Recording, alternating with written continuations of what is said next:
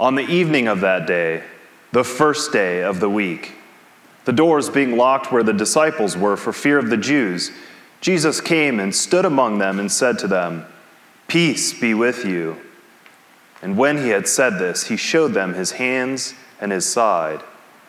Then the disciples were glad when they saw the Lord. Jesus said to them again, "Peace be with you. As the Father has sent me, even so I am sending you." And when he had said this, he breathed on them and said to them, "Receive the Holy Spirit. If you forgive the sins of any, they are forgiven them. If you withhold forgiveness from any, it is withheld." The Gospel of the Lord. Praise to you, Lord Christ. Would you please pray with me? Heavenly Father, may the words of my mouth and the meditation of our hearts always be acceptable in thy sight, for thou art our rock and our Redeemer. Amen. Please be seated.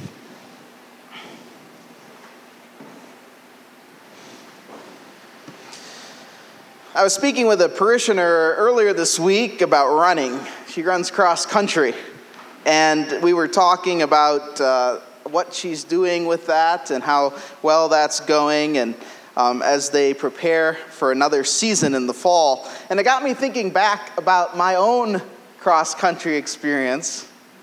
You can laugh. Yes, I used to run cross country. And I remember way back then when you were at the starting line and you were waiting for the starter pistol to go off. And that sense of anticipation was huge in your heart. You just loomed. You were waiting to go, even though if you were like me, you knew that you weren't going to be at the head of the pack. You couldn't wait to hear that sound and take off. I imagine that in some ways, Pentecost was a great deal like that feeling for the apostles. That uncertainty, that building anticipation, that expectancy and promise of newness, of a new covenant. And Jesus set it up that way, friends. If you have your Bibles with you, open up with me, and you can look at the beginning of the book of Acts. If you don't have your Bibles, the leaflets in there have today's readings in them, in the bulletin. But I would commend you to open your Bibles because you can see the fuller picture. If you look with me at the beginning of Acts, we see Jesus leaving his apostles with this idea of anticipation, right? Last week we were talking about the ascension, and our Lord says that he's going to ascend. And if we look at verse 4 of chapter 1, it says, "And while Jesus was staying with them, he ordered them not to depart from Jerusalem, but to wait for the promise of the Father, which he said, 'You heard from me.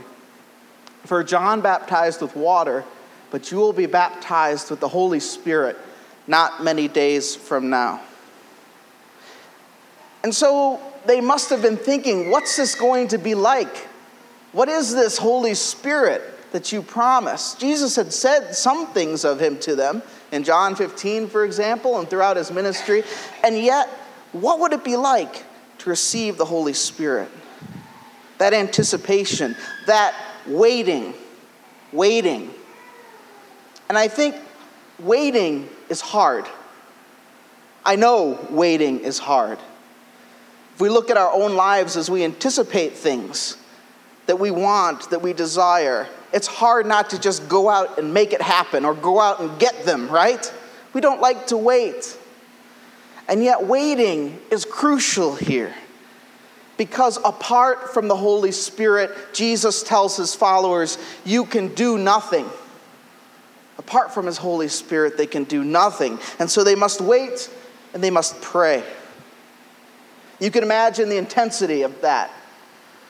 You know, some of you know, and I don't think they would mind that Mark, who is usually our thurifer, is not here this morning because he and his wife are awaiting a little one who will be my nephew or niece, perhaps. But most of us are guessing nephew.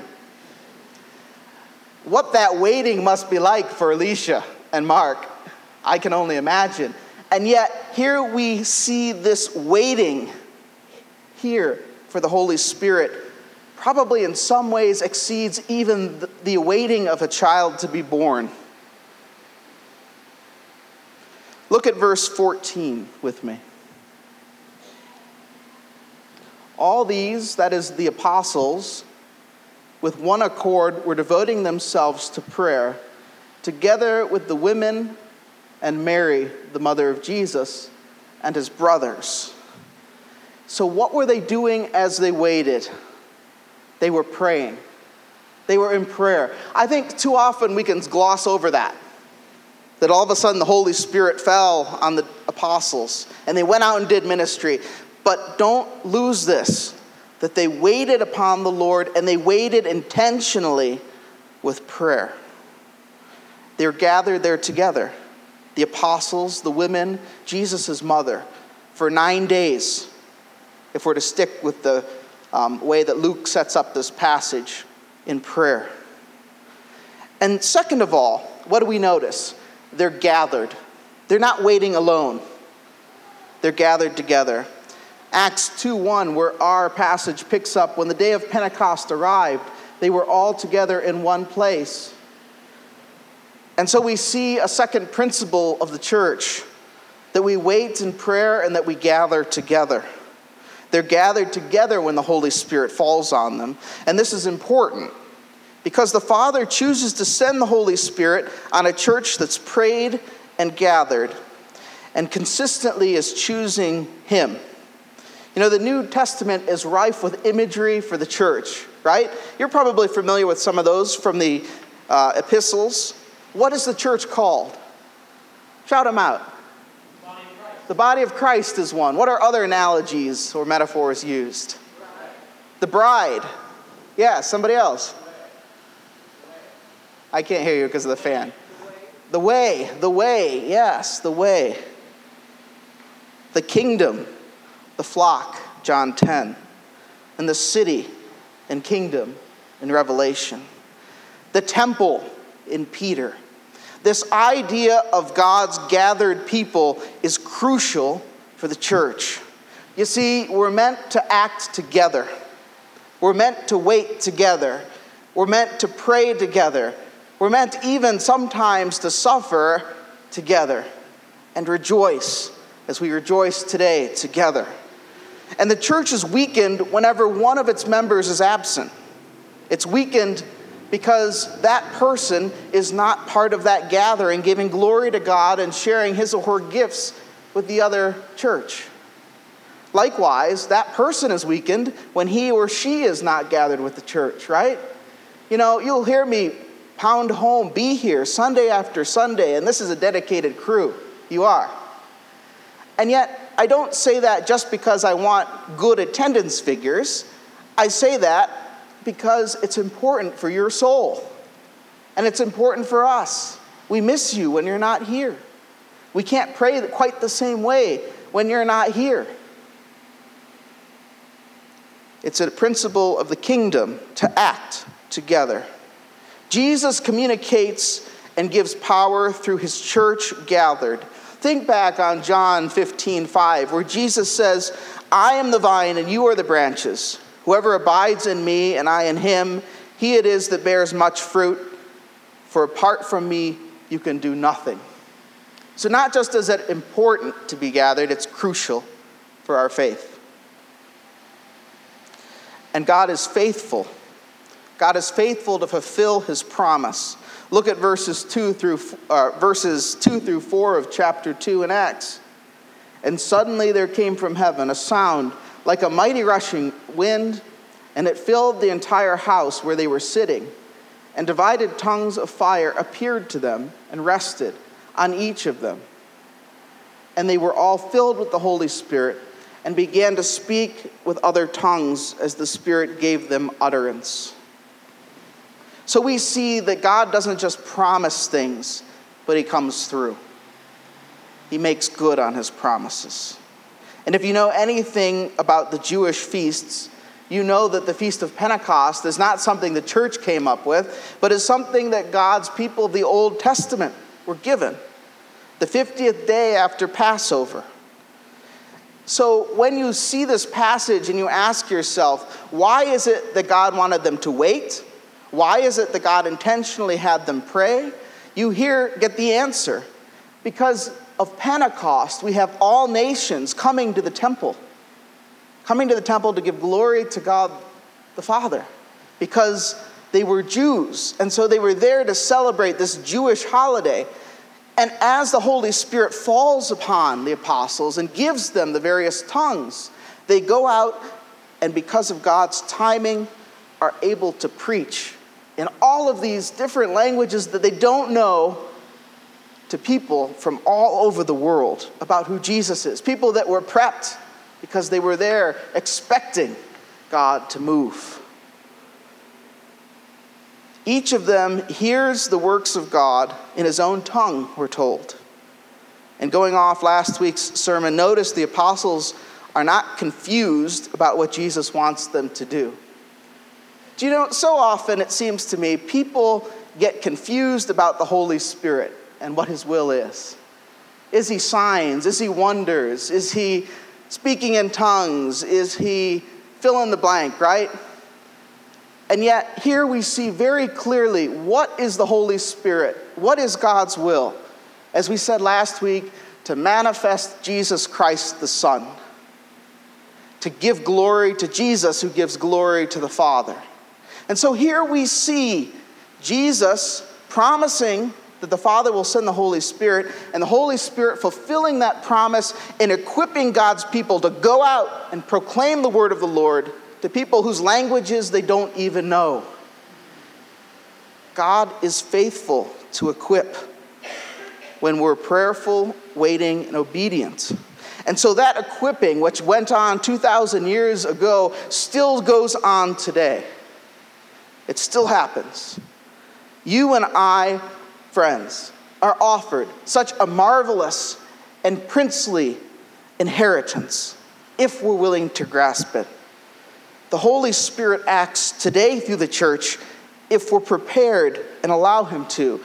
He acts through the Word of God. He acts through sacramental acts. He acts through us preaching about Jesus. And when I say preach, I don't mean you have to come up here and stand in the pulpit, but I mean to proclaim Jesus to your neighbor, to your coworker, to your family. In those hard situations, yes. In those easier situations, yes. Proclaim Jesus, friends. That's our heritage. That's our inheritance. And that's our duty. 19th century Anglican priest and Oxford scholar John Keble writes, "We may truly say that as Jesus was anointed to be prophet, priest, and king, so his Holy Spirit has anointed his whole church, and what is more, each particular Christian to be some sort of prophet, priest, and king in his stead." What does that mean? It means that as the church gathered, we are prophet, priest, and king in Jesus' stead. That means that as the church gathered, we come together regularly. We give to the needs of the church. We proclaim weekly here in this pulpit who Jesus is. We guard the scriptures. We don't deviate from them. We open the Word of God to understanding so that they may teach us. And we have that hope because we know the end of the story, whereas our world does not. We are those keepers as the church. What does it mean that we're not just prophet keepers, but we're priests? It means that as the church gathered, you and I are priests because we gather together and we praise God together and reveal him properly, balanced, and correctly to those around us in the world. You know, we don't just do liturgy for fun. We do it because it's God properly ordered and explained to the world. We're priests. We also bring forth the prayers of the church, those gathered and those outside in need of our prayer. We serve as priests, intermediaries between God and this world. Finally, as the church gathered, we also have the anointing of kings. Kings do what? They interpret the law. They execute the judgments. And so the church gathered interprets Scripture.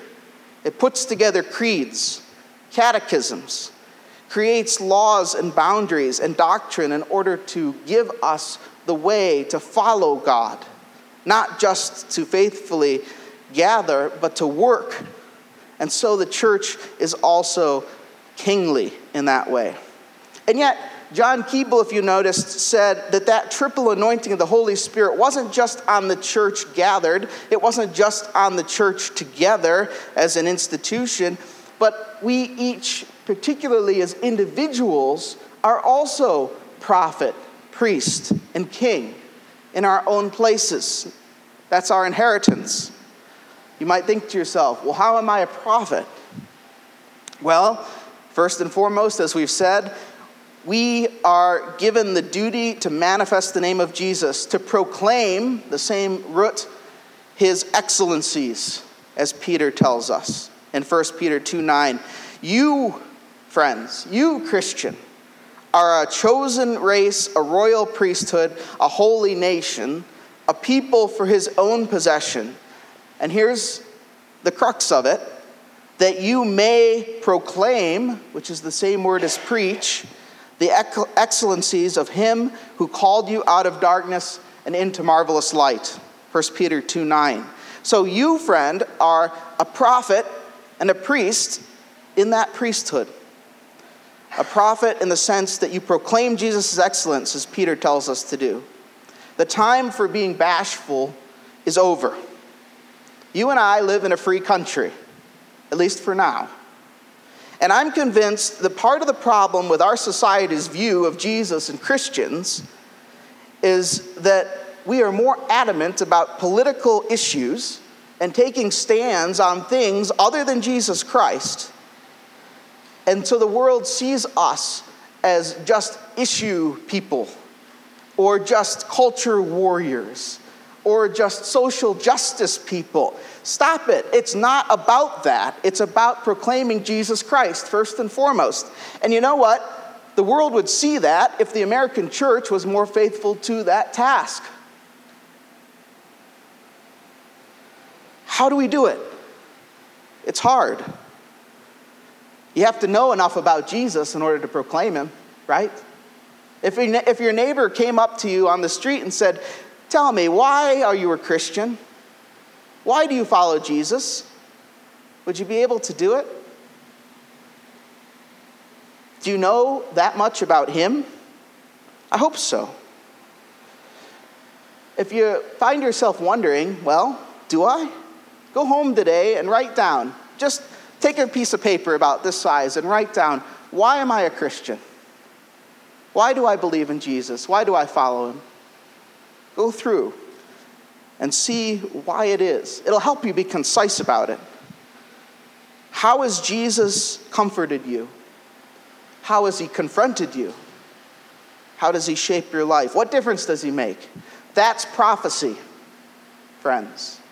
Fourth, telling who Christ is. Second, you are a priest. You're part of the priesthood of the church. You're not ordained a priest like me, that's true. I have my own particular role, except for Father Sean over there, he is too. But you are ordained upon your confirmation into the order of laity in the church. That's your ordination. That's your commissioning.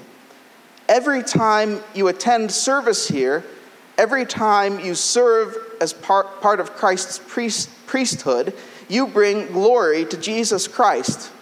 And think about it. How do you do that? How are we called to do that? Well, we don't just foretell Christ, but we bring the people who would know God to God, right? What does a priest do? Again, a priest serves in the intermediary. He is in between God and the people, not to be a fence between God and the people, but a bridge between God and a people who are lost, but who he loves. Every time you bring prayers to the prayers of the people, you're being a priest. Every time somebody says to you, "Will you please pray for me?" and you actually follow up on it, and you pray during the prayers of the people for that person, you're being a priest, because you're bringing that person who's not here in himself or herself before God in your prayers. That is a powerful responsibility and duty, isn't it? Not just to proclaim, but to bring people before the very throne of God himself. Have the courage to do it. Write down those requests. When people say, will you pray for me? Say, yes, I will. This Sunday and in my daily prayers. Every time we gather to proclaim the Eucharist, we act together as prophets and priests, proclaiming Christ's death and resurrection, and then offering to the world this unbloody sacrifice that was once done on our behalf of Jesus Christ. That too is a priesthood act that I can't do without you, my friends. I can't. So you too, as individuals, are kings. You share in Jesus Christ's kingship, in your love of the church as he loves the church. The church is Jesus' bride. St. Paul speaks of it multiple times. In Ephesians, he says this, husbands, love your wives, even as Christ also loved the church. Now, we always focus on this passage dealing with husbands, but let's focus on it for a second dealing with the church. As Christ loved the church and gave himself for it, that he might sanctify it and cleanse it with his washing of water and the word, that he might present it to himself a glorious church, not having spot, wrinkle, or any such thing, but that it should be holy and without blemish. You and I share in that kingness of Jesus, in our love for his church. The church stands as a mighty continuity, going from Jesus' time all the way till now. It stands as his bride. Yes, it's true, it makes mistakes, and it's blemished, and yet you should still love her. You should still love her, friends, because Jesus loves her. We rejoice that we're part of this bride. We rejoice that we're nurtured by the church as a mother that teaches us, consoles us, feeds us, frees us. And in part of Christ's kingship, we love the church because Jesus loves her and rejoices in her, and even more wonderfully rejoices in us. Therefore, we must rejoice too. Revelation chapter 22, verse 16, in summation says, Jesus is speaking, and he says, I, Jesus, have sent my angel to testify to you about these things for the churches. I am the root and the descendant of David, the bright morning star.